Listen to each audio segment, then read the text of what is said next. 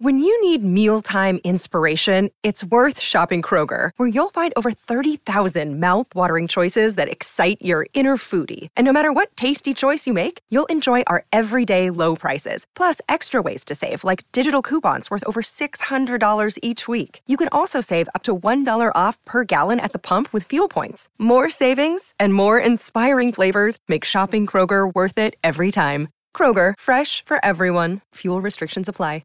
Hello, everybody. This is Marshall Poe. I'm the editor of the New Books Network. NBN listeners like to read books and buy them. So we thought we'd tell you that right now, our friends at Princeton University Press are having a remarkable site-wide sale. You can get 50% off books, including ebooks and audiobooks, with the code 50, F-I-F-T-Y, at checkout until May 31. You can save some real money on Princeton University Press books. I encourage you to go there and check it out. Welcome to the New Books Network. Hello, my name is Natalia Shpulova-Said, and I'm a host of New Books in Ukrainian Studies, a podcast channel on the New Books Network. I'm delighted to speak today with Emily Channell-Justice, author of Without the State, Self-Organization and Political Activism in Ukraine, published by the University of Toronto Press in 2022. Emily Channell-Justice is the director of the Tamarty Contemporary Ukraine program at the Ukrainian Research Institute, Harvard University. In addition to authoring Without the State, she edited the volume Decolonizing Queer Experience, LGBT+ Narratives from Eastern Europe and Eurasia that was published in 2020. She has published academic articles in journals including History and Anthropology, Revolutionary Russia, and Science, Journal of Women in Culture and Society. Hello, Emily. Thank you so much for joining me today, and congratulations on the book that was published just a few weeks ago. Thank you so much. Thank you so much for having me. Thank you so much for featuring the book. So, as you described in the introduction of your book, it's part of your research project that spanned a few years, and these years included dramatic and tragic events that took place in Ukraine. First, the Euromaidan, and then the start of Russia's war against Ukraine in 2014, and then recently Russia's full-scale invasion. So would you talk a little bit about what inspired you to write about Ukraine in the first place, and about political activism in Ukraine in particular? Sure. So I got interested in Ukraine actually when I was in high school. I was really interested in learning languages. I was trying to study Russian. And so I went to Ukraine in 2004 to work as an English teaching assistant in a high school there. And there was a lot of parts of that experience that were not great. It was a very different cultural experience than anything I had had before. And at that time, I didn't really have the tools to understand what was going on around me. So I studied anthropology in college, started to learn a little bit more about, how to ask questions about things that don't make sense. And I returned to Ukraine in 2011.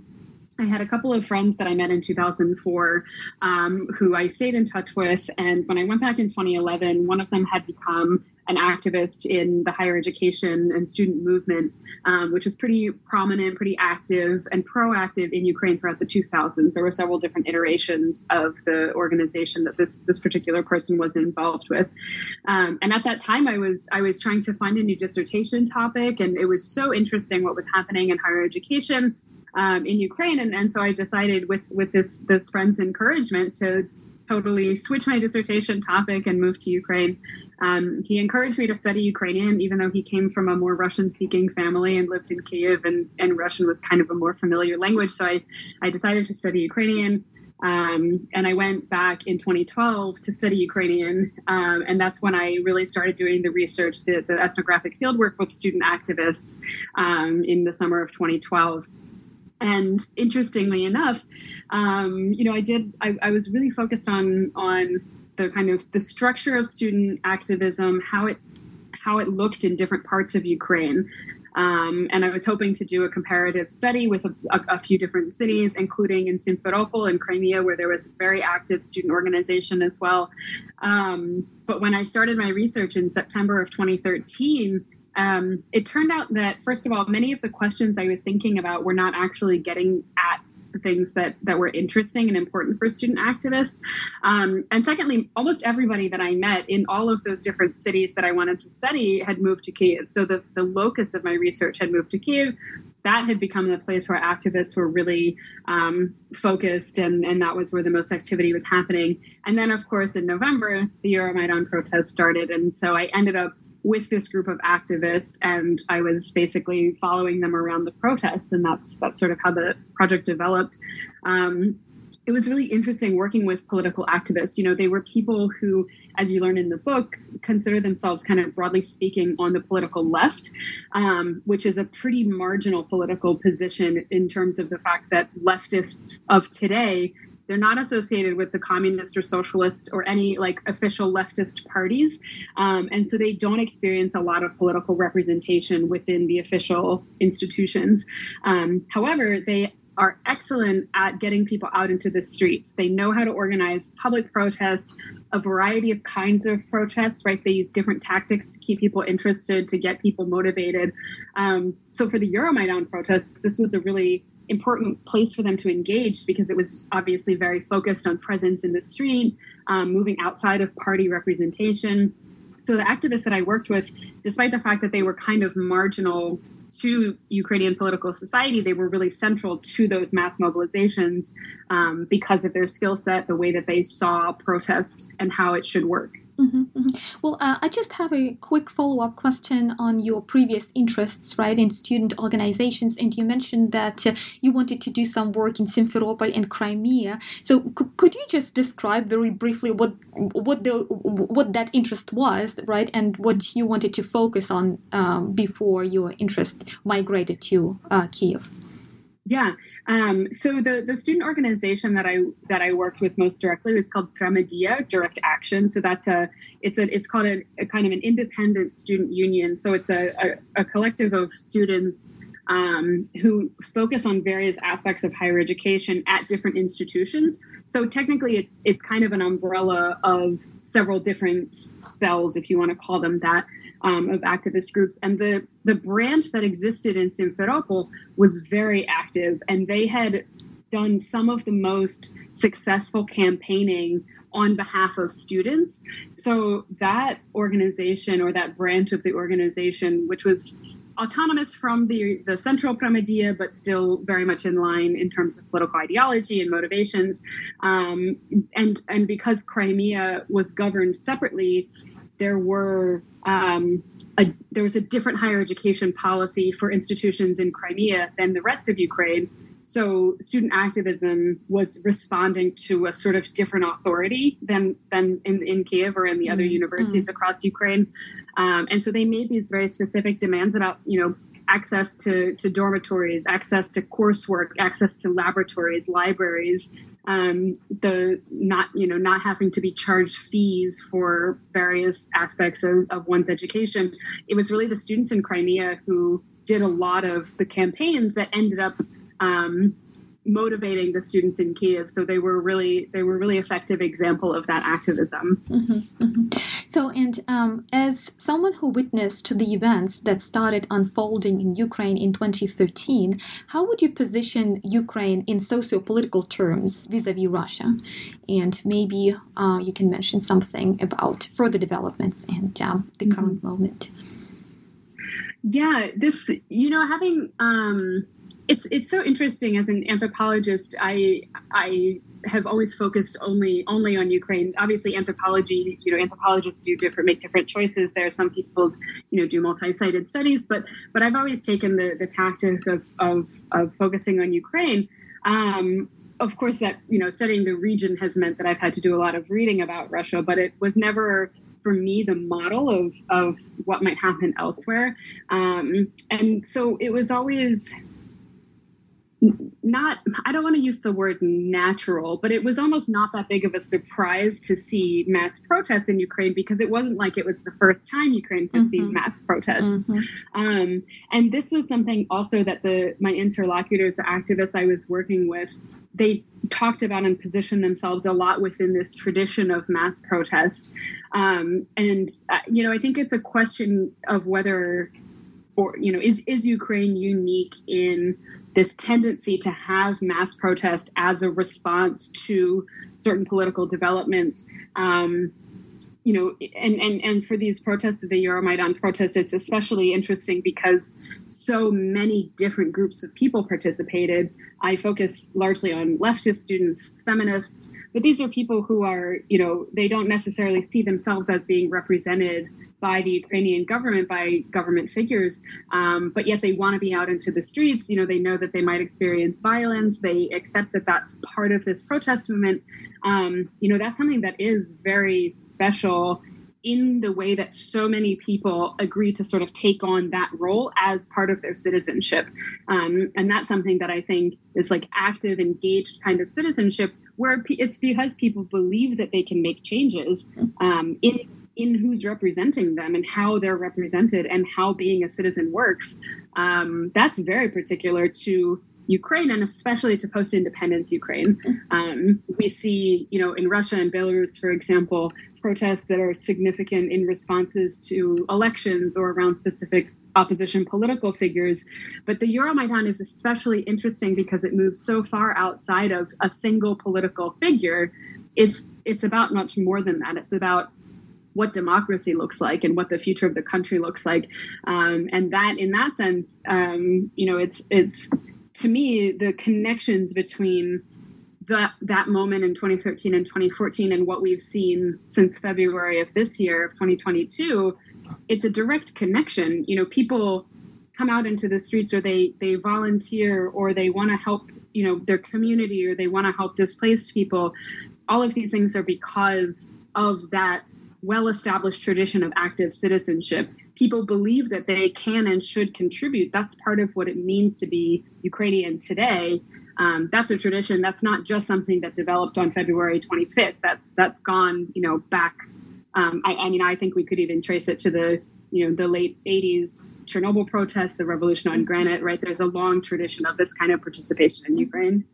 Yeah, but also as you describe the mechanisms, right, of self-organization in Ukraine, you point out that self-organization and volunteering were a sign of Ukraine's European-style democracy. So would you unpack this this line a little bit? Yeah, this was a really interesting aspect of thinking about the state. So in the book, I positioned the state as this kind of body of institutions and actors that serve to govern the territory of Ukraine, as we think of it as a modern nation state. And I positioned self-organization as this concept of people doing something because it needs to be done and because they have the ability to do it. Instead of waiting for somebody else to do whatever needs to be done, they do it themselves. And in this particular case, I talk about how self-organization serves to meet people's needs, in particular when the state, and at that time we're talking about Viktor Yanukovych's state, when that particular state either won't because they don't want to meet people's needs or because they have their own interests in mind, there are gaps that are left that, in which people's needs fall through the cracks. So the Euromaidan protests are about reconstructing a state that's more representative of the people who live in that state. Then after 2014, we start to see a different kind of relationship between the state and self-organization, because we see the state, after President Poroshenko was elected in 2014, kind of have this legacy of these protests, somewhat more representative of the people. However, that state is limited because there's still chaos after the protests. The military is in particular is not very well reformed. So self-organization has to come in to meet the needs of people because the state cannot, not because its actors are neglectful or endangering citizens, but simply because it does not have the capacity and the resources. And so the thing that I kind of trace in the book is this retraction of the state that we see in a lot of modern democracies, where the welfare state is sort of deconstructed, to some extent privatized. So what previously was the realm of social services or state-sponsored programming is no longer the jurisdiction of the state. and some other institution takes it on, whether that's a private company or a non-governmental organization or a civil society organization. And the post-Euromaidan Ukrainian state shrinks in a very similar way, retracts in a very similar way as these other European democracies. And again, it's these private organizations or NGOs or civil society organizations that fill the gaps left by the state. And that's kind of the way that I position Ukraine as functioning in a similar way to many of those European states that have also experienced this particular development that I think is sort of particular to our late capitalism stage. Mm-hmm.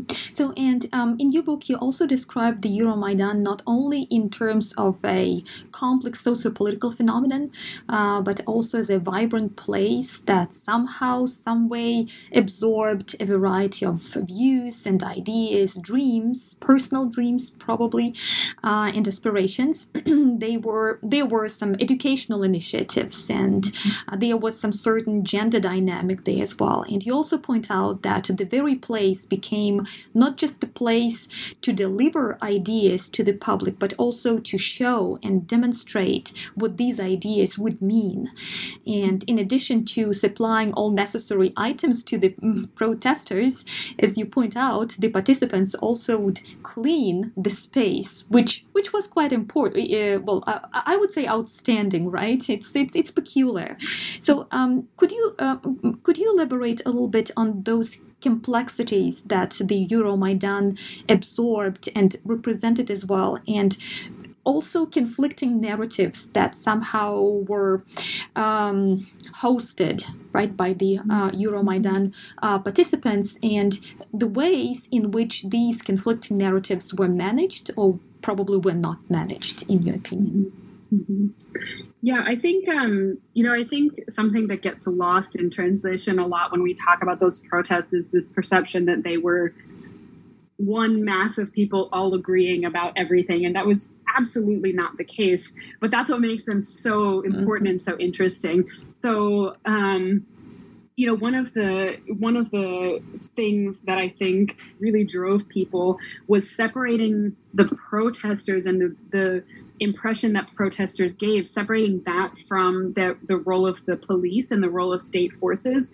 So in particular, you mentioned the cleaning. I have a little anecdote and some images of the Ukrainian house, which was occupied by protesters after it had been occupied by police. And the police, according to the protesters, the police had come into this building, which is a historic landmark. It's an absolutely impressive and gorgeous building.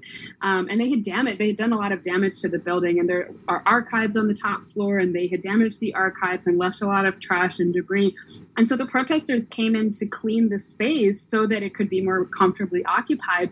But that was done intentionally so that they would be seen as taking care of things that belonged to the citizens of Ukraine. And using that as an example, right? Police want to just take whatever they can. They don't have respect for the space. They don't have respect for its history, what it means. But us, we're the real voice of Ukraine. We're going to take good care of it. And we're going to use this occupied space as a space to talk about democracy and what it looks like. So again, that was a place that hosted film screenings and discussions, lectures, that sort of thing, to kind of foster conversation among different protesters. So I think a lot of that was done really intentionally because people were conscious of the image of the protests, and that's something that was just a really interesting dynamic to observe, and to get to sort of witness the changes over time too, because it was always being negotiated, right? Sometimes something, some group would try something, it wouldn't be accepted by everyone, then it would be renegotiated and tried again, right? There was always this back and forth of making sure that to some extent, the image was the right one, and the right kind of conversations were being had. As far as conflicting narratives, it's an interesting question because on the one hand, and this is something I talk more at length of in the book. I worked largely with these leftist position activists, and one of the things I talk about in terms of their recurring issues in the protests was trying to go to participate on Maidan with this language that was very leftist in resonance. it didn't go very well. They weren't very well received because they were always being associated with the Communist Party of Ukraine or with state socialism, which is not what they were after. That's they were critical of those entities as well. But it's about the long perception of the left in Ukraine. And so they would recalibrate the way that they participated so that they could go back to the protests with language that would be more resonant with all the protesters. So, for example, anti-police state language that came directly out of leftist activist discussions of how to position themselves as against the state, which is something that all, as far as I can see, the vast majority of protesters also position themselves against the state and particularly against this police state.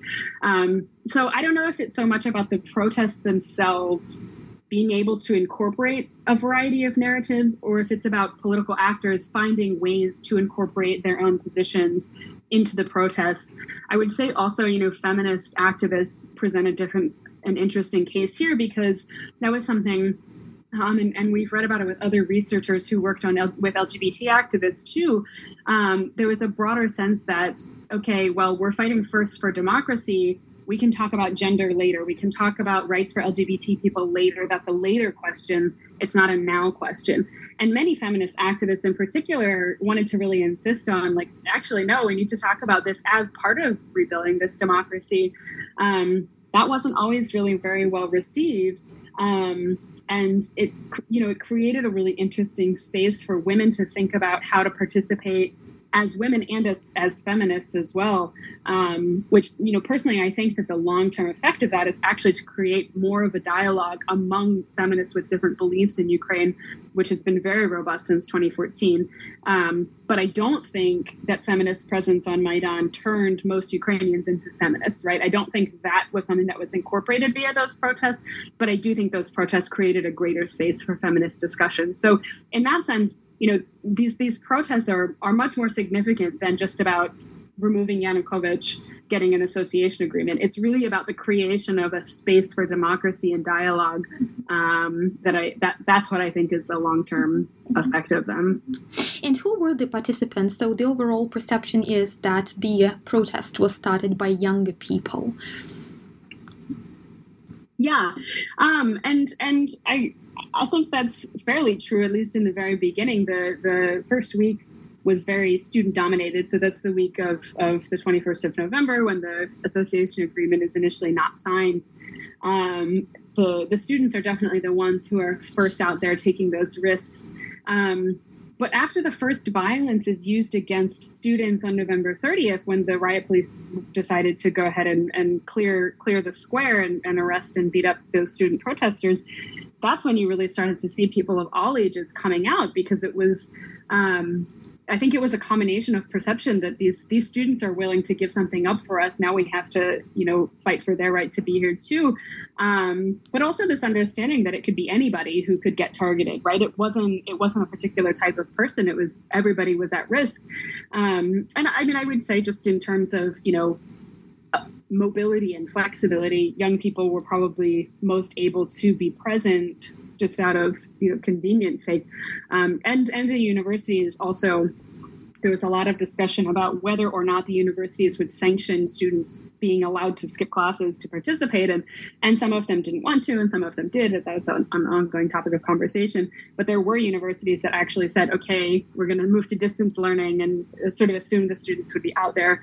There's other researchers that have done more substantive survey work to show the demographic of the protesters that could actually break down exactly, who was out there. But there are people representing all kinds of age groups, all kinds of economic status, the whole country. People would come from every single part of the country to Kyiv, and then sometimes go back to their home cities and reestablish Euromaidans in their own cities too.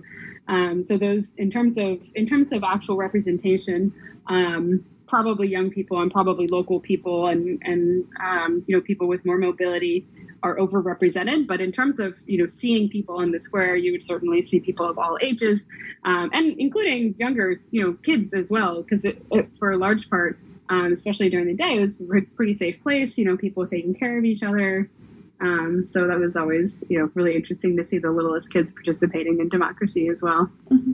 Yeah, I would also like to talk a little bit about the values that were upheld by the Euromaidan protest, and about this notion of trust, that somehow the protesters made the government probably think about, or probably use this notion of trust to challenge the state and the government at that moment. Mm-hmm. Yeah, absolutely. Well, I think, there's been so much research in post-Soviet states, I guess we can say broadly, that citizens of post-Soviet states are not very likely to trust the state, right? The entities the actors, the bodies that make up the state. That's a long legacy of state socialism. People's networks of trust are very small. They're very localized. That's certainly something that remains true to some extent, although I think actually that it might be changing in Ukraine today.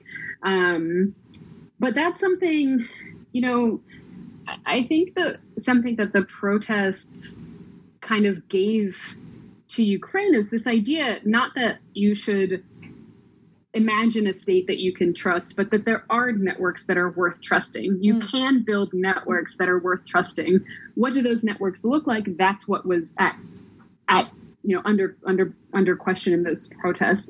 And that's why in Ukraine, at least, these non-governmental actors, so what we might call civil society, although I'm pretty critical of that kind of disembodied notion in the book, but actors that work outside of the state in different ways, that's what people can trust, because A, they actually know the people doing the work, or B, they've seen those organizations and those groups be effective and effectively challenge the state and state actors as well. So I think, I'm not sure if I could say that there's a new state that's rebuilt with trust in mind, but I do think that the new actors that represent the state in Ukraine have a different understanding of how they relate to citizens. They understand that the citizens are going to hold them accountable, and that Ukraine will ultimately be better off if that's how they go into their governance. That's something that I think has to be observed in the much longer term. That's, we've only had 2 presidents who we can really assess based on this kind of post-Maidan idea of trust. Mm-hmm. But the fact of, establishing institutions that you can, in fact, trust, that's something that I think is really different. And that I would say is maybe a new value that was established during these protests, because, a lot of the sort of empty signifiers, like even we can say, democracy or Europe, these are supposed values that the protesters stood for collectively. But what do those actually mean? Building a trust network is the actionable part of those values.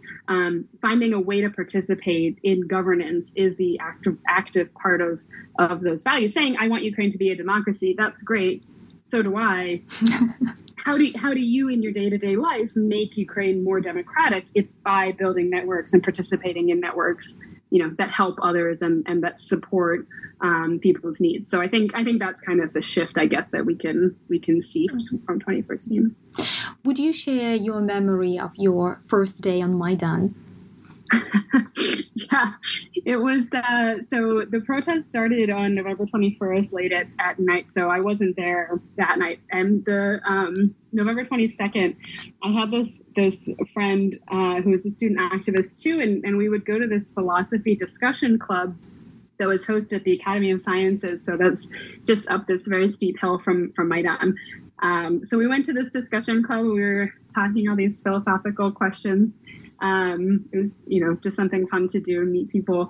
And he told me afterward, like, okay, I heard there were these protests on Maidan last night. Let's go down and check it out. It's raining, it's drizzling. It was, really bad weather. And we went down, and there were probably, I don't know, maybe 50 people in this square, in this stage that was smaller than the desk that I'm sitting behind. It could fit maybe 2 people on it. And they were, all the flags were Ukrainian and European flags. It was pretty sparse, pretty small. And the person that I was with was pretty disappointed. He heard what he had considered to be really nationalist slogans that I think now maybe we would assess a little differently. But he really thought it was just, your regular political parties, in particular the Svoboda party that had become very reactionary in this time. And so I think he really assumed and kind of expressed to me, like, nothing is really going to happen. It's just going to be, Svoboda party radicals trying to push back against this. And, that's it. So honestly, the first impressions of these protests was that they weren't going to be that meaningful. Yet I went back with this same person many, many times over the course of the next few months, because as soon as they really started to gain traction, he understood how significant they were and how important it was to be there. So they ended up being very different than what I think either of us first thought that they would be. Mm-hmm. Mm-hmm. Yeah, I would like to go back to a topic that we mentioned at the beginning of this conversation, education, the educational sphere. And in your book, you cover a lot about those changes that students somehow initiated. You also mentioned the events at Kyiv Mohila Academy and the role that students played in terms of the ministers of education in Ukraine. Students and their contribution to the changes in educational sphere seem to be quite exemplary of those very profound changes that were taking place in the country. But subsequently, somehow those changes ceased to be as visible.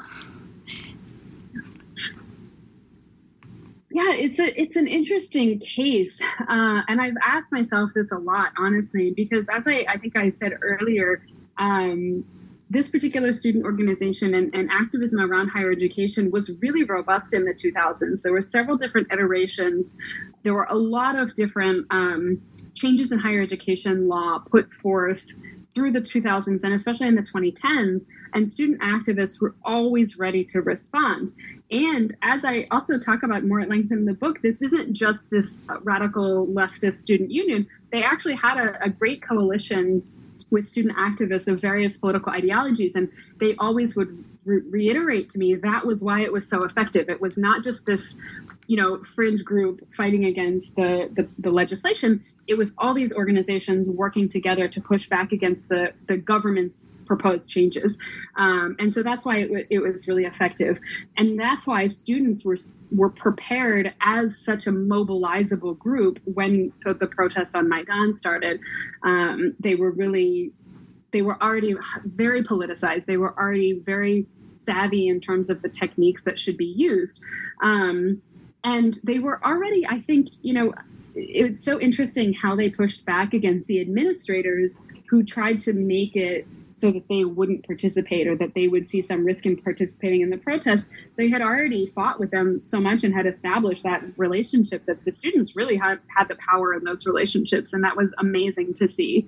I will say that in February, when Yanukovych fled and the new government was being formed, the students had occupied the Ministry of Education and were sort of trying to negotiate what the new Ministry of Education should look like. And that was when that coalition started to fracture. Mm-hmm. And you saw leftist, more radical students who did not want the type of liberalization and neoliberalization that is sort of what ended up happening.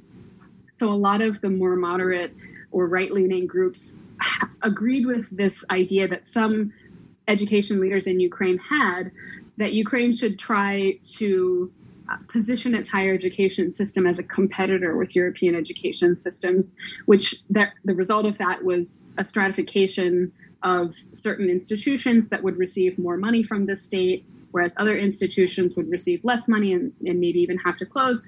Leftist activists were advocating for free and quality higher education for everybody, so a more equitable education system, whereas a kind of liberalization or neoliberalization of the education system means a marketization, a commercialization, this attempt to position it as comparable and therefore competitive with European education systems. So the success of the reforms that went in that direction, that's what sort of leads to a falling off of the more radical positions in higher education. Some of those changes were pretty swift, and they've been sustained over several ministers of higher education or ministers of education. So the more well-established they are, I think the harder they are to fight against and overturn. And so that's been, and I also, honestly, I think it's very true that after the Euromaidan protest, there was really substantial burnout among activists who just could not sustain fighting again and again and again. And so there's a real dip in activism after that. And then by the time people have the motivation again, these policies have been established, education has taken a different direction, and the whole landscape of what higher education activism would look like has shifted. So we just commemorated the Euromaidan events just a couple of weeks ago, if not days ago. I wanted to ask you this question about your opinion on how the violence that was perpetrated by the government against the protesters changed the nature of the Euromaidan protests. Yeah, it's an interesting question because I talk in the book about three major phases of the Euromaidan protests, all of which are intimately connected with violence. So you start out with this idea that these are nonviolent, peaceful protests, but as those government forces become increasingly willing to use violence against the protesters themselves have to make that decision of whether or not they will also participate in violence. It's still a question of, were the protesters sort of obligated to use force in order to protect themselves to survive? Or was there a way for them to have continued to protest peacefully? That's not what happened. So it's not really necessarily worth speculating, but the people that I worked with were very intentional about their relationship with violence. And many of them understood that that many leftist activists as a position took a nonviolent position, did not want to participate in violence, even though they wanted to support the protesters. So there were certainly people who supported the protests, but who wouldn't engage with violence. And therefore they found other ways to help protesters. But it really shifted something because it really showed that it's not, whereas previously we're talking about a state that will not respect its citizens by simply, having different needs. Basically, the state is serving its own needs, not the citizens. We get to this point where the state is actively endangering citizens. It's actively threatening citizens. And that just crosses a line where people just decide we're not going to accept this anymore. And, we're willing to give their lives to make a change there. So, I think it really shifted in significant ways how activists and how I think all the participants of those protests associated with the state. Once those lines were crossed,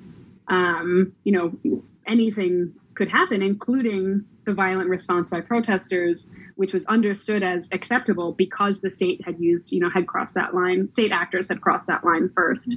Mm-hmm. I can but mention the current moment, and there is this huge wave of volunteering endeavors in Ukraine. There is a huge wave of self-organization groups, and I can be wrong in this assumption, but of course, there was a lot of frustration right after the Euromaidan events and in the subsequent years. But I also think that to some extent, Euromaidan experience enabled this current massive volunteering movement in Ukraine. And today, volunteering in Ukraine is not something that signals one's political choice, but it's more of an existential manifestation that is so central today for many Ukrainians in Ukraine and outside Ukraine. Absolutely. I absolutely think that's true. I think it's that's one of the things that is so interesting about this concept of self-organization. In the book, I really connect it with leftist, political and politicized origins. But what makes it so effective is how easily it can distance itself from any political position. Anyone can self-organize anything. And so it isn't, at this point in particular, it isn't a political stance. It can be a political action, but it isn't necessarily a political stance. But really, so in the past couple of years, I've been working on research about internal displacement, and I've talked to a lot of people who work with international organizations who help displaced people from the 2014 to 2022 period. But they got there through volunteering. So they were volunteers who helped displaced people in the first place. And then those volunteer networks got kind of integrated into international organizations. And that's how and every last one of them connected that volunteer response with the sentiments and values of Euromaidan to help one another. And this understanding that regular people could, in fact, build better networks and do the things that the state couldn't do. And I absolutely see that as the foundation for the response to the invasion on February 24th, because people understood not only that they were capable of doing these things, but that it was necessary, and that, Ukraine would not survive if they didn't do it, right? The stakes became that much higher. But it was so effective because so many people had already done it. They already understood how to mobilize one another, how to mobilize resources. They understood that, everything needs to be done, from picking up a gun and going to the front line to, making sure that your neighbor upstairs has something to eat. All of those things are part of the spectrum of self-organization in this response. And so I absolutely trace this back to 2014, if not before. Just this knowledge of how to navigate these spaces and navigate this kind of practice is all connected. Is your current project in any way connected with self-organization in Ukraine? It is, yeah, because I see so many of the actors who were initially involved in helping displaced people motivated by self-organization, and that self-organization, especially in some of the cases I've talked to experts who came out of activism, they identified, okay, look, all of these cars are arriving that have tag numbers from Donetsk and Luhansk. The government's not doing anything. I guess I can ask my friends if they can gather, sheets and towels and extra winter coats or whatever people need. They self-organized to make sure that these people who were forcibly displaced had their basic needs met, because the government was not doing it, and it absolutely needed to be done. That's a question of capacity, right? That's a question of the government simply does not have the resources to meet these needs. But it's very self-organized. So I didn't really intend necessarily to have my current research be so focused on self-organization. But I think it's inevitable. The legacies of those, what people learned in those protests and how effective self-organization is what really shapes how people relate to the state and to their fellow citizens today. Yeah. So I really appreciate the final chapter, or the final part that was written after the full-scale invasion. And I believe you do stay in touch with many of your friends in Ukraine today. Yeah. I do, yeah, and thank you for that. It was really, I wasn't sure what to write, honestly. I wrote it in April of 2022, so it very much reflects that specific moment and what's happening then.